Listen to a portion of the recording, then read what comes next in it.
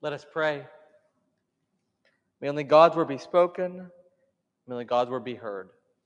Amen. Please be seated. Our first reading today comes from the book of Genesis. We heard a reading from Genesis last week as well. Both of these readings come from the story of Sarah and Abraham, a part of Genesis that begins in chapter 12 and continues on for a few chapters beyond today's reading.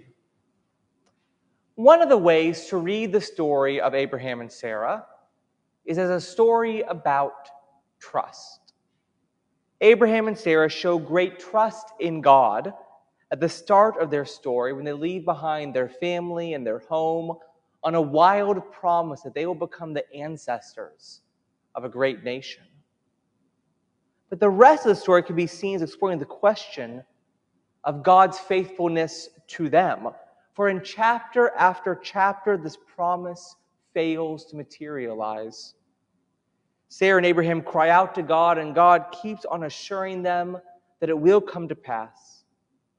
At one point in chapter 15, God tells them to look up at the night sky and try and count the stars. You have more descendants than that, God proclaims. We might not quite grasp the immensity of what God is saying here when we look up at our own night sky. It's a little too much light around us here in the city to see very many stars. But this past week, I was on a mini pilgrimage with some of the youth of the parish and their leaders. We were out in Central Oregon, and so one night we went out into the middle of the desert where there was no light pollution. We were able to see the night sky in all of its glory, to see all the stars, to catch a few meteors falling, and to glimpse and gaze at that Milky Way, that great blob of stars that is the disk of our galaxy. As I stared in awe at the stars, I thought about this promise that God made to Sarah and Abraham that must have been so remarkable to them. This storyline about God's trustworthiness and the promise of descendants continued last week in the story we heard about the three visitors and Sarah laughing. And it will continue in the coming chapters. Through this story and all of its fits and starts, we learn with Abraham and Sarah that God is trustworthy, that God will be faithful to them and to us. God's faithfulness might not always look like we want it to. We might even laugh at the way it comes about. But God is faithful. Today's first reading from Genesis is not about that promise per se, but it can still be understood as a story about learning to trust in God.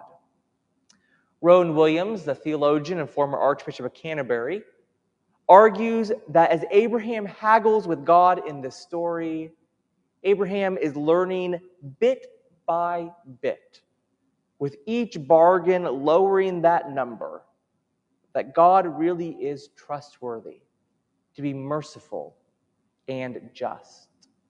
God is faithful to God's promises, not just in the matter of that particular and personal promise to Sarah and Abraham, but also in these weightier matters of justice and righteousness. God is trustworthy. Trust seems to be in short supply these days.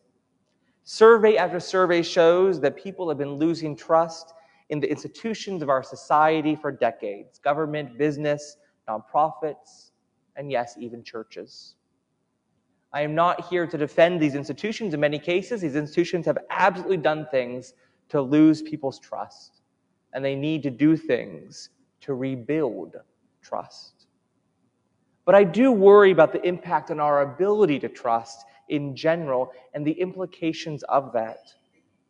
For surveys also indicate that we do not trust each other as much as we used to either. We do not trust our neighbors as much as we once did. And how does that general distrust impact our ability to trust in God? Have we lost the ability to trust in general? This pandemic certainly has not helped as it has tried its hardest to draw us away from one another, to make us see each other as a threat. Trust is critically important to our lives and to our faith. Trust is the sun around which faith, hope, and love orbit. To have these three great virtues, these three great gifts, requires us, at some level, to be able to trust in God and to trust in each other. If we want to realize that prayer that Jesus teaches us in the gospel today, thy kingdom come, will require us to trust. I do not have answers. I only have questions. How can we practice trusting one another? How can we deepen our trust in God? Or maybe for some of us, how can we learn to trust God again? The story of Sarah and Abraham show us that trust is not built by avoiding questions and just wishing it to be so and magically it will be, but in learning bit by bit.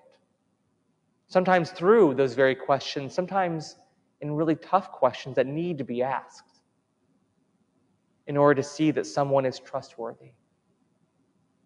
Sarah and Abraham learned about God's trustworthiness, and so did Moses and all of God's people out there in the wilderness for those 40 years.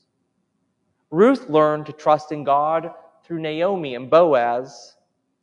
David learned to trust God when facing lions and giants and friends. The Lord is my shepherd, I shall not be in want, he's supposed to have written at one point after he figured this out. Mary learned to trust in God as she pondered each little incident of her son's childhood in her heart. Jesus learned to trust in God when he went out in the wilderness for those 40 days of temptation, a trust that laid the necessary foundation for his journey to the cross. It is almost as if we have to learn how to trust in each generation. Trust is not a given, but something to be worked out bit by bit, like Abraham and Sarah did. We must discover, as they discovered, that God is truly faithful. God is truly trustworthy. Amen.